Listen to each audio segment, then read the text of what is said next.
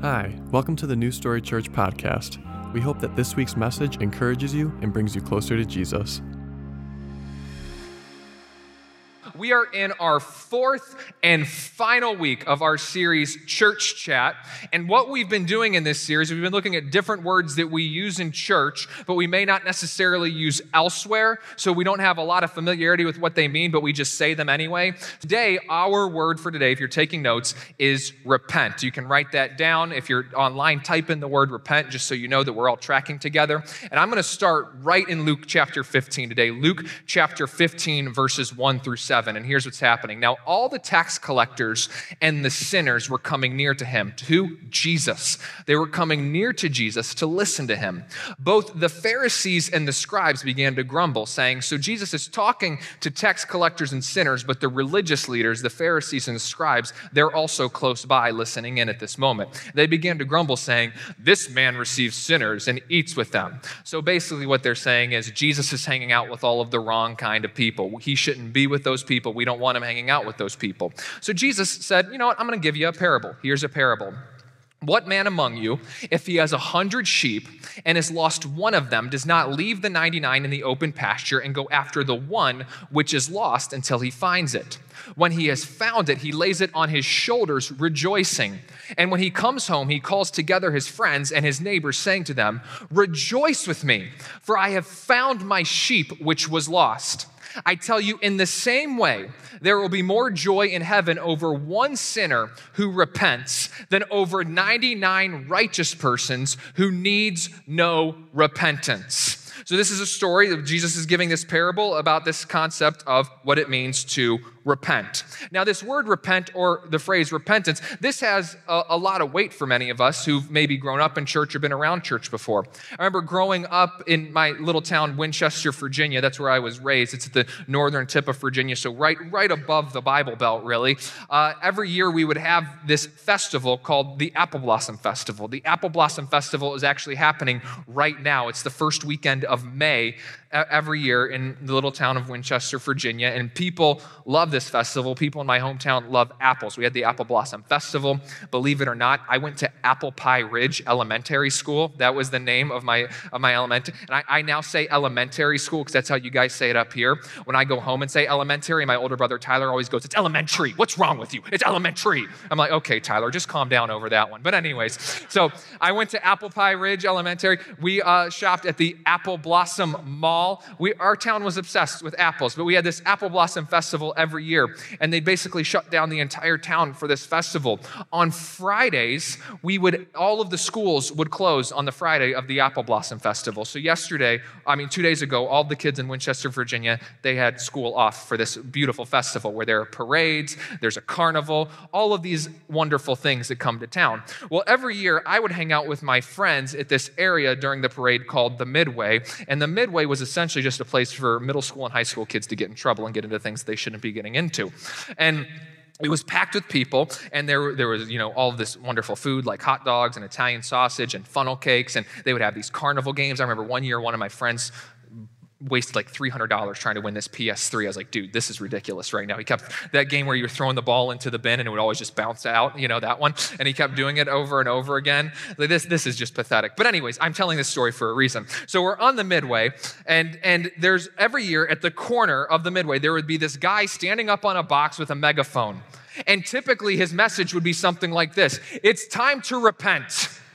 He would be yelling about repentance, and typically it was in the vein of what maybe some of you have heard before, turn or burn. It's time to turn or you will burn. That's essentially what this guy was saying. And he had all these Bible verses printed out, and I believe he was really trying to do a good thing. But in the course of the Midway, not many of these kids were paying attention. I would see this guy talking, and I would say, yeah, I'm going to go get a funnel cake right now.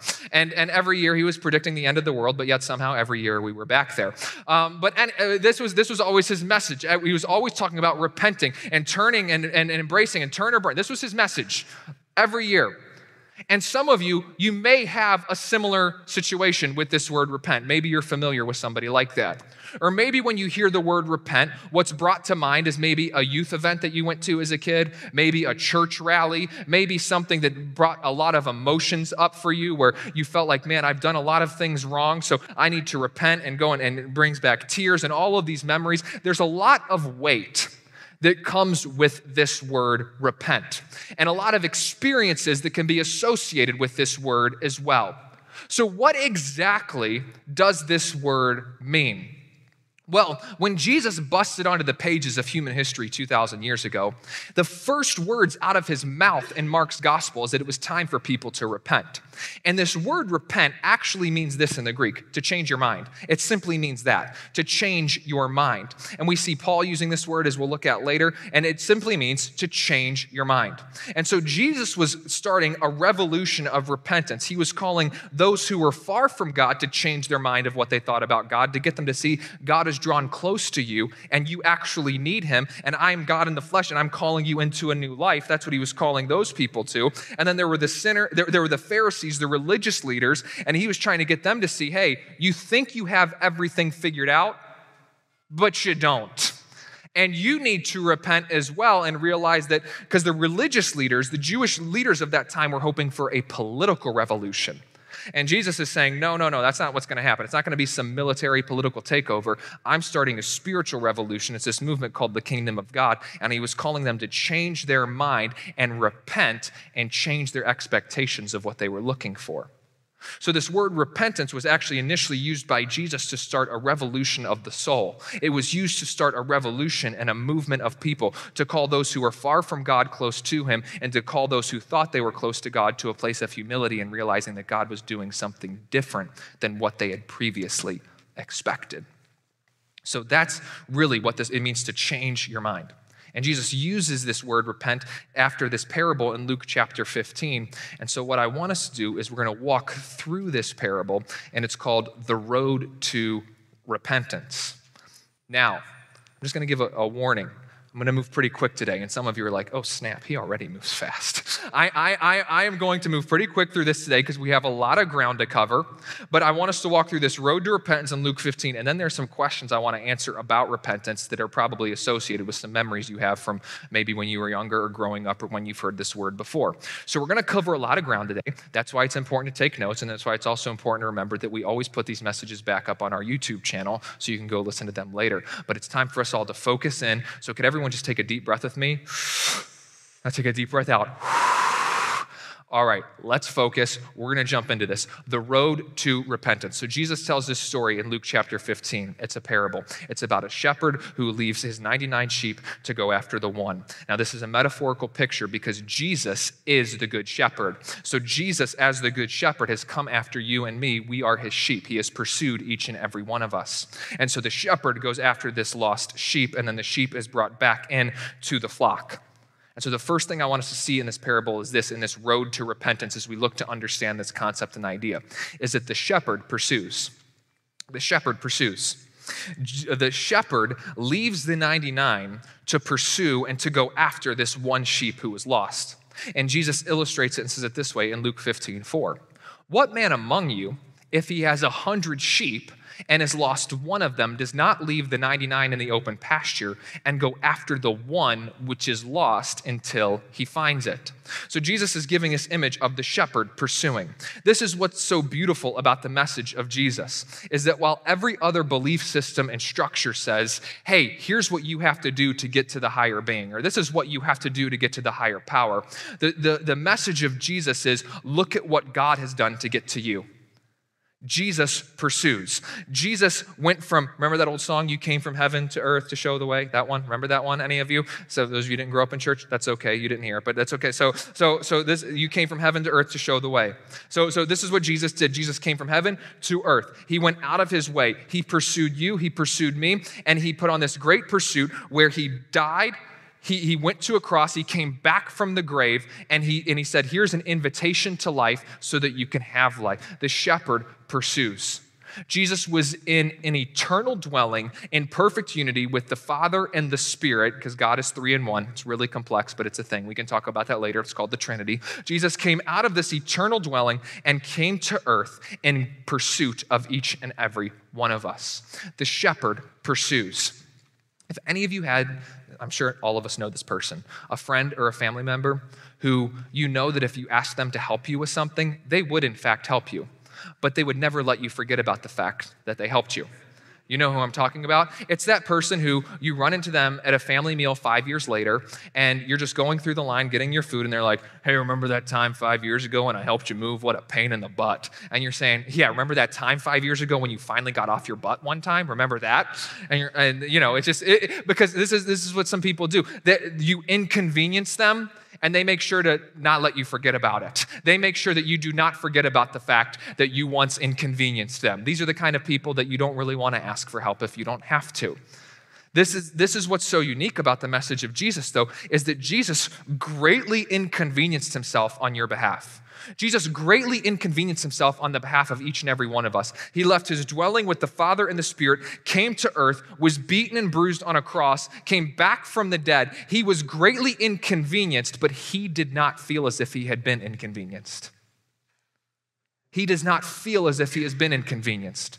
This is a pursuit from him of love. It's a pursuit of life.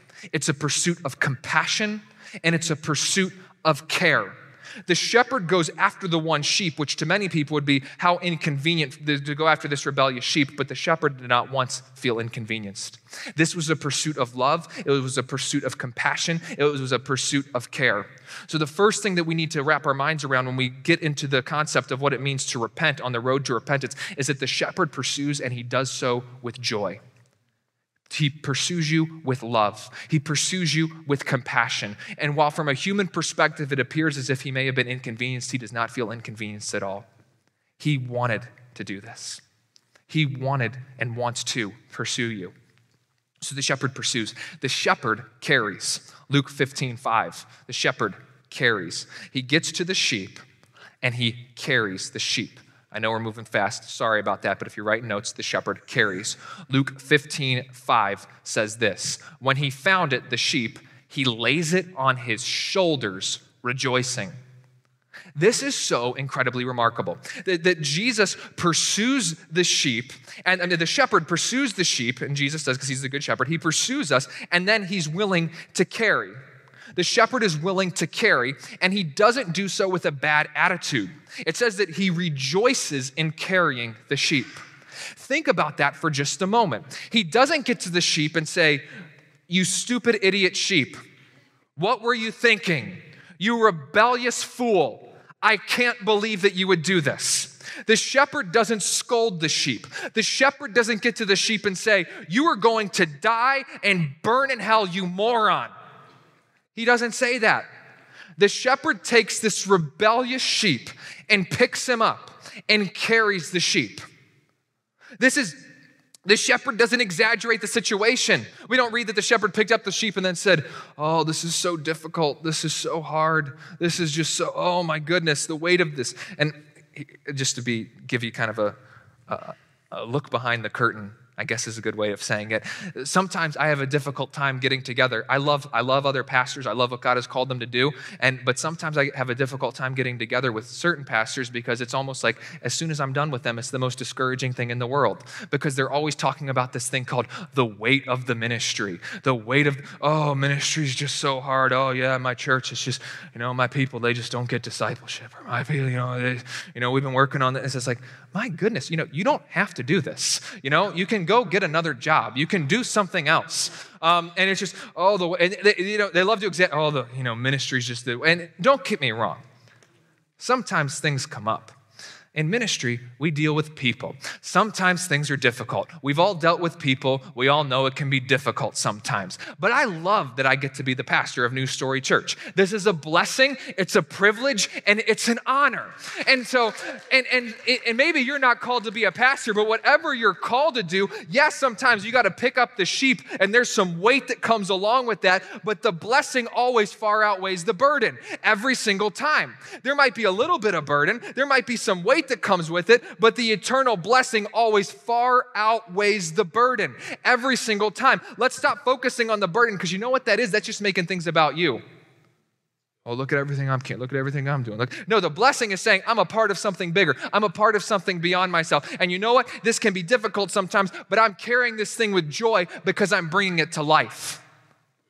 The shepherd is bringing the sheep to new life. The shepherd picks up this sheep. He picks up this dirty, abandoned, rebellious, lost sheep, and he carries it, but he doesn't just carry it, he carries it with joy.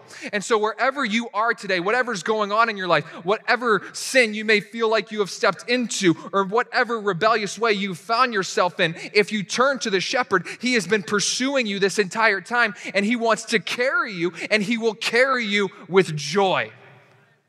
With joy. The shepherd pursues, the shepherd carries, and the shepherd celebrates. The shepherd celebrates. He pursues the sheep, he carries the sheep, and then he takes the sheep into a celebration. Look at this in Luke 15, verses 6 through 7. And when he comes home, he calls together his friends and his neighbors, saying to them, "Rejoice with me, for I have found my sheep which was lost." He brings them into a party of rejoicing. Then Jesus says this after he's done with the parable. He says, "I tell you in the same way, there will be more joy in heaven over one sinner who repents than over 99 righteous persons who needs no repentance." That's Jesus's dagger towards the religious leaders. Oh, you guys think you have it all figured out because you look good on the outside, but there's more celebration happening in heaven over one person who's changed their mind and has let the shepherd pursue them and carry them. There's more celebration over that than there is over somebody who, everything looks good on the outside and you're doing all the religious laws and you gotta, I got this in a row and this in a row, this way. Good for you. There's more rejoicing in heaven over somebody who has now been found by the shepherd and they're brought into a party. Repentance leads to a celebration. Repentance leads to a party. Repentance leads to rejoicing. And this is the road to repentance. The shepherd pursues, the shepherd carries, and the shepherd celebrates. The shepherd brings us into a place of celebration.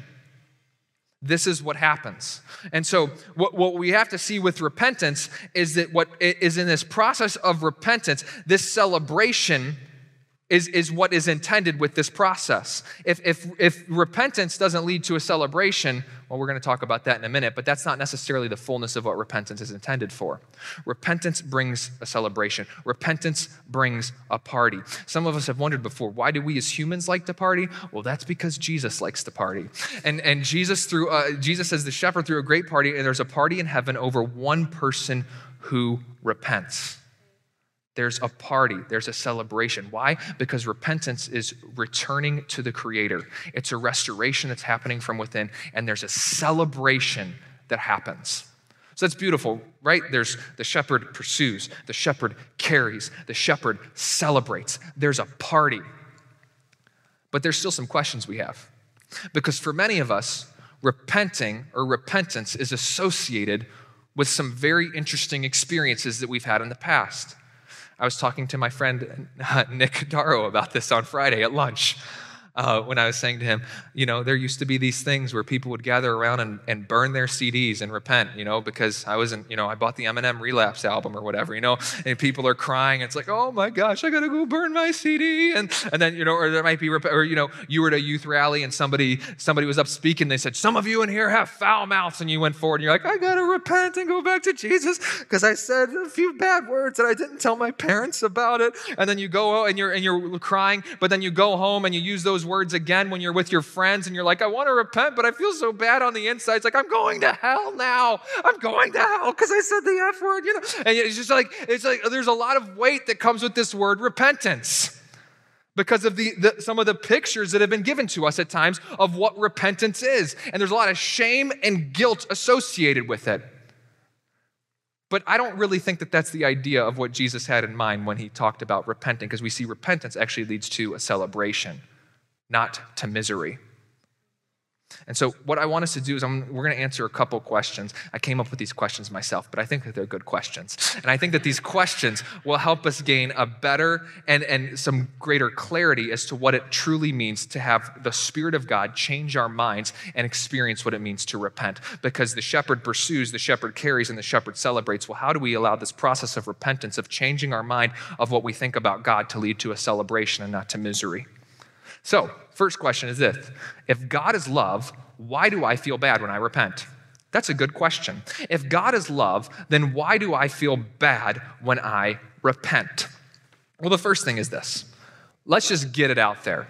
let's just get it out there. Every single one of us has sinned before. Every single one of us has done something wrong before. I know that that's a really hard idea for some of us to wrestle with. And, but the fact of the reality is the matter is every single one of us has fallen into sin, whether that be gossip or jealousy or lust or some kind of sexual sin, whatever it is. Every single one of us has sinned before. The only people in this room or watching online who thinks that they have never sinned before, you are what they call a narcissist. Okay? Every single person has sinned before. Let's be honest about that. Here's what sin does. Sin breaks God's heart. Sin breaks our heart. Sin separates us from God, and sin separates us from others. So what does that mean? Sometimes when we come to the realization of the sin that we have committed, we feel bad. That's okay. It's called humility. We're not supposed to just, I feel good about myself all the time, because I never do anything wrong. No, that's called pride. So there are times when there's a weight that comes with our sin, so we don't feel great. I fell into sin. And so there's a weight that comes with that. Paul is actually very clear about this in 2 Corinthians chapter 7, that there is a sorrow that can lead to repentance. He says this in 2 Corinthians chapter 7. He says, "For though I caused you sorrow by my letter, I do not regret it. Though I did regret it, for I see that the letter caused you sorrow, though only for a while." Paul's being very human in this moment. He's like, I wrote you this letter, and I know that it caused you sorrow, and I felt bad about it, but then I didn't feel so bad about it because the sorrow made you change. He said, "I now rejoice that you were made sorrowful, but that you were made sorrowful to the point of repentance. For you were made sorrowful according to the will of God, so that you might not suffer loss in anything through us. For the sorrow that is according to the will of God produces a repentance without regret." That's key right there. The sorrow that comes from God leads us to a repentance that leads us to a place of no regret, leading to salvation. But the sorrow of the world produces death. Here's what I want us to see here, is that sorrow can be a catalyst that leads to repentance. But repentance should never end in sorrow. Repentance leads to a place of living without regret. If you started with sorrow, you repented, and you still feel sorrow, chances are what you experienced was not godly repentance, but shame-based, guilt-based manipulation. And it was probably something that somebody said, hey, you should do this, just because they wanted to let everybody know, hey, look at what we did here. But if you feel worse after you've repented, or if you feel less secure after you've repented, you weren't turning to God. Somebody was bringing in a moment where there was manipulation and shame and guilt. There's conviction that comes with the Holy Spirit for the sin that we have committed. That happens. But repentance should never end in sorrow. Repentance should always end in stability. Repentance should never end in instability. It should always end in stability. It ends us in a place of where we are in the hands of Jesus. And it brings life and hope and love and compassion. So we might start with sorrow, but once the Spirit of God has worked in our hearts to say, I'm going to change my mind about that. I'm going to change my ways. I'm going to change the direction where I was going. We now feel a new stability. We feel a new security, because repentance doesn't push us away from God. It brings us closer to Him. We have forgotten Romans chapter 2, where Paul writes this, "Or do you think lightly of the riches of His kindness and tolerance and patience, not knowing that the kindness of God leads you to repentance?" The kindness of God leads to repentance, not the critical nature of God. Not the God breathing over your neck saying, I saw you do this, I saw you do that, I saw you do that, I saw you do that. That's not what leads to repentance. Paul says that the kindness of God leads to repentance, which makes sense. Think of the people in your life that you interact with. Do you know somebody who's really extremely critical? They're always picking things apart. They're always making you feel bad about yourself. After a while, you don't want to be close to that person anymore. And you realize that for a while, they had influence in your life that was leading towards a short-term behavior modification, but it wasn't leading towards anything that was better for your eternal purposes. If criticalness leads to short-term change, kindness leads to an eternal change. And so God doesn't come to us. Sometimes the message that it sounds like we were given was this: You're abhorrent, you're rotten, you're evil, you're gross, you're disgusting, and God saved you not because he wanted to, but because he was obligated to. And those aren't the words that were necessarily used, but that's how it felt. That it wasn't a shepherd pursuing out of love, it was a shepherd pursuing because he was greatly inconvenienced.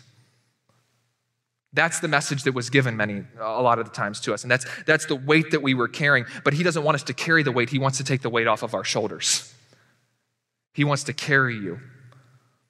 He has that in store for you. So instead of this criticalness, God draws close to us with kindness. And just as his kindness has changed us for an eternal difference, we then begin to bring the kindness of God to wherever he has placed us.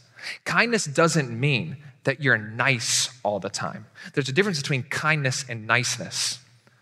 Niceness just means I'm going to be fake with everybody all the time. I'm not saying that if you called someone a nice person that you call them a fake person. I'm not saying that. I'm just giving a distinction between the two. But kindness means that you are willing to invest in somebody for the long term, and you will say things that are true. You will say things that are encouraging and affirming, but you'll also say things that are difficult. But you'll say those things that are difficult because you're willing to work with that person through those things, not just abandon them.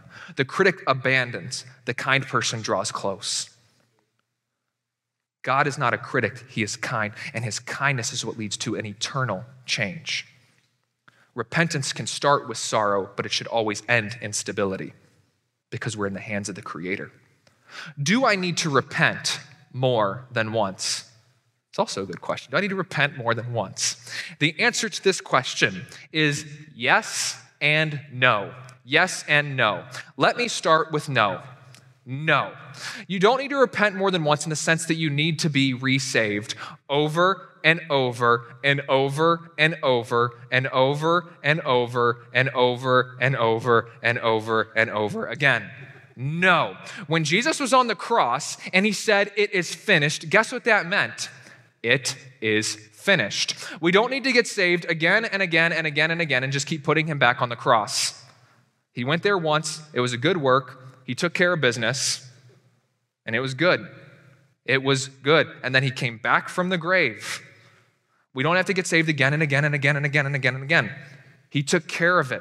So in one sense, we don't need to repent more than once because we don't need to get resaved again. Once we're saved, we are in his hand. John 10:28, we cannot be snatched out of the hand of Jesus. Now, I know for some people, if you listen to me closely, you would know that I believe that we have free will, but I also believe that we're secure in Christ. And some people are like, those two things don't go together, but that's okay. We don't have time to get into that right now here at New Story Church. But if you ever want to have a theological or doctrinal conversation, we can have that. But we have other more important things to talk about right now. Anyways, back to where we're going. So we are in his hand once we begin to follow him. So we don't need to get resaved again and again and again. But there are these things in the church that we call spiritual disciplines. It's just a way to sound really spiritual. It's just a way to sound, like I'm doing something. So spiritual disciplines are simple things like this. Reading the Bible, praying, those are spiritual disciplines. Fasting, that's a spiritual discipline. Serving is a spiritual discipline. I believe that repenting can function as a spiritual discipline in the life of a believer. That it's something that we do not to be resaved again, but it's something that we do to keep us humble. It's something that we do to remind ourselves, oh, you know what? I'm not perfect all the time. I don't always get it right. And sometimes I need to practice repentance and be reminded of the forgiveness and grace that God has given me that is supposed to be transforming me. And sometimes we need to practice the discipline of repentance. Here's what we do sometimes in the church. We have this tendency to be at one spot and then swing all the way over to the other side. And I think what happened was for a while in the church, we were in a spot where we talked a lot about sin, and people were getting resaved all the time, and people felt like they were never secure in Christ, and it was always like, we got to do that, and it was almost like the church had been very legalistic and dogmatic. And people just felt bad about themselves all the time. They didn't feel better about themselves. They didn't feel better who God was. People were like, we need to change this because people should enjoy being in relationship with God. They shouldn't feel like it's a burden to carry all the time. They're like, we're going to change this. So we moved to the other side. And then it was just, everything was grace. Everything's grace all the time. Everything's always good. Oh, yeah, I can do that. I'm under grace. I'm good right now. And it's like, no, this isn't supposed to just be some casual thing either where we just abuse grace and do whatever we want to do. We go from one extreme to the other. It's usually I say it this way, the truth is in the tension. I'm working in a series on that right now called The Truth is in the Tension. We're going to talk about extremes in the church and where the middle is, but anyways, we'll get to that later. But so there's something in the middle. And Paul says something so beautiful in Romans chapter 6 where he says, what shall we say then? Are we to continue in sin so that grace may increase? May it never be. In some of your translations, it might say, may it not be so. How shall we who died to sin still live in it? Or do you not know that all of us who have been baptized into Christ Jesus have been baptized into his death? Therefore, we have been buried with him through baptism into death, so that as Christ was raised from the dead through the glory of the Father, so we too might walk in newness of life. Grace is a gift that is given to us that transforms us from the inside out so that we can experience a new life. You see, grace and repentance are not so that we can experience the lowest level of faith, it's so we can experience the fullness of faith. And when we practice this discipline of repentance, we're constantly reminded of the good gift of grace and kindness and mercy and love that has been given to us in Christ Jesus. And because of that, we can't help but to change. The Holy Spirit will renew our hearts and minds and change our desires so that we say, I can't help but to change because the Spirit of God is moving me in that direction. Grace isn't meant so we live in the lowest denominator of faith. It's so we can experience the fullness of the life and the faith that God has in store for us. It's so you can live in the new story and the new humanity that God has designed for you.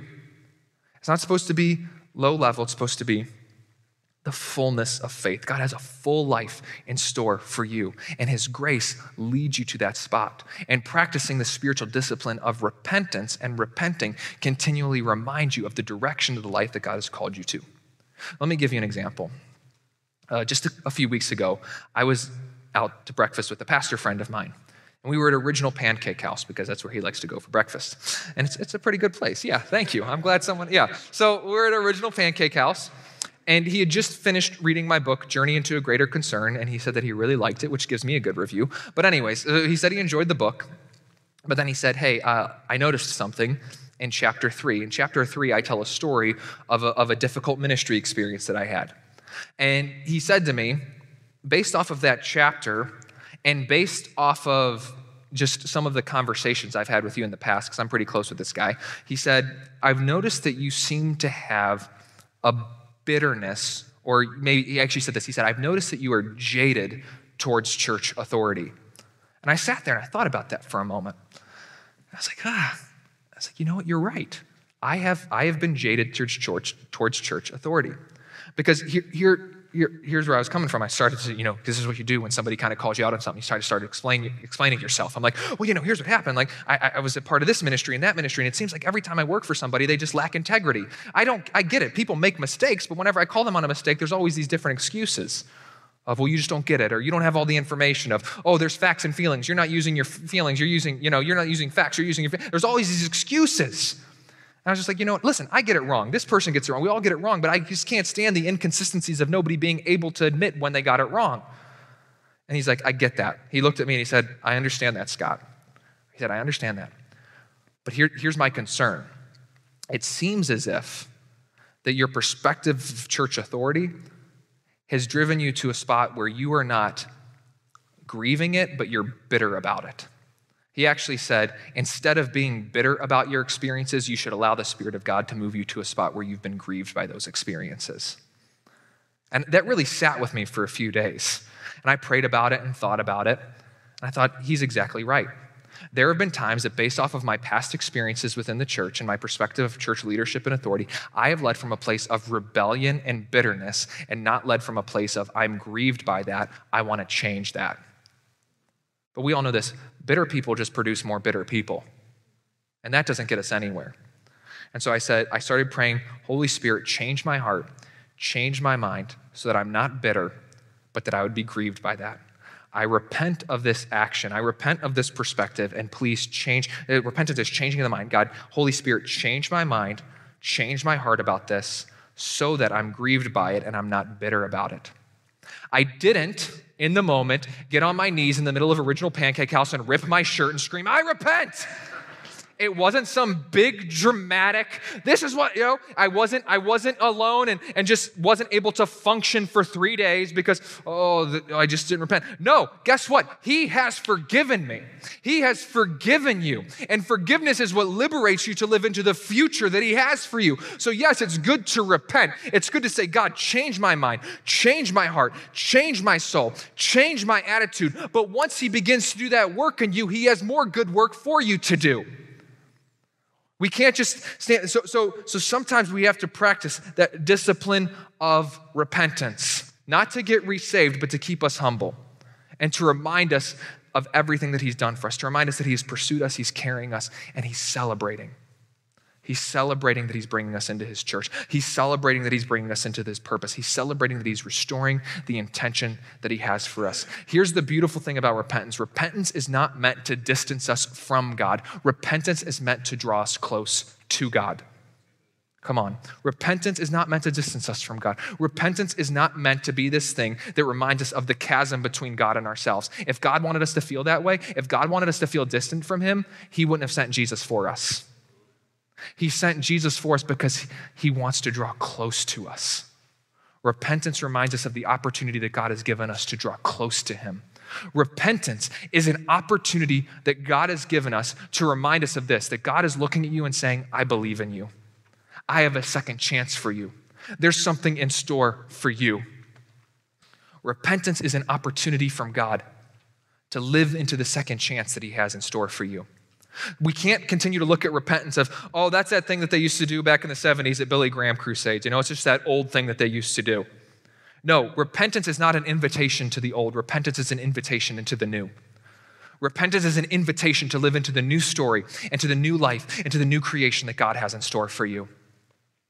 And so my challenge for all of us here would be that if you have never embraced life in Christ, that if you've never said, I want to give my life to Jesus, I no longer want to be the author of my life, I'm changing my perspective, I want Jesus to be the author of my life, I'm going to give my life to him, he is Lord and Savior, that you would make that decision, that you would repent, that you would change your mind about that way and embrace the new way that Christ has in store for you. Or if you're here today and you're a believer, my challenge to you would be this, is that you would start practicing the spiritual discipline of repentance, because that will keep you humble.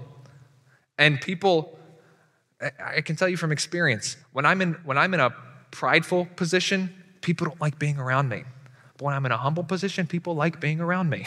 And so it keeps us humble. It keeps us close to God, and it keeps us close to the purpose that God has called us to. Repentance is not meant to distance us from God. Repentance is meant to draw us close to him. And the Creator wants to be close to you. He's inviting you into the new. He wants to restore the image of God that God has placed inside you and bring you in to be the human that he has called you and designed you to be. We as the church are called to be people who've experienced the kindness of God and bring the kindness of God to wherever it is that he has placed us. And when we make that investment of kindness wherever it is that he has us, we will begin to see people changing their minds about what they thought about God and experiencing the life and the hope and the restoration that only he has in store for them. Repentance doesn't push us from God. Repentance draws us close to him.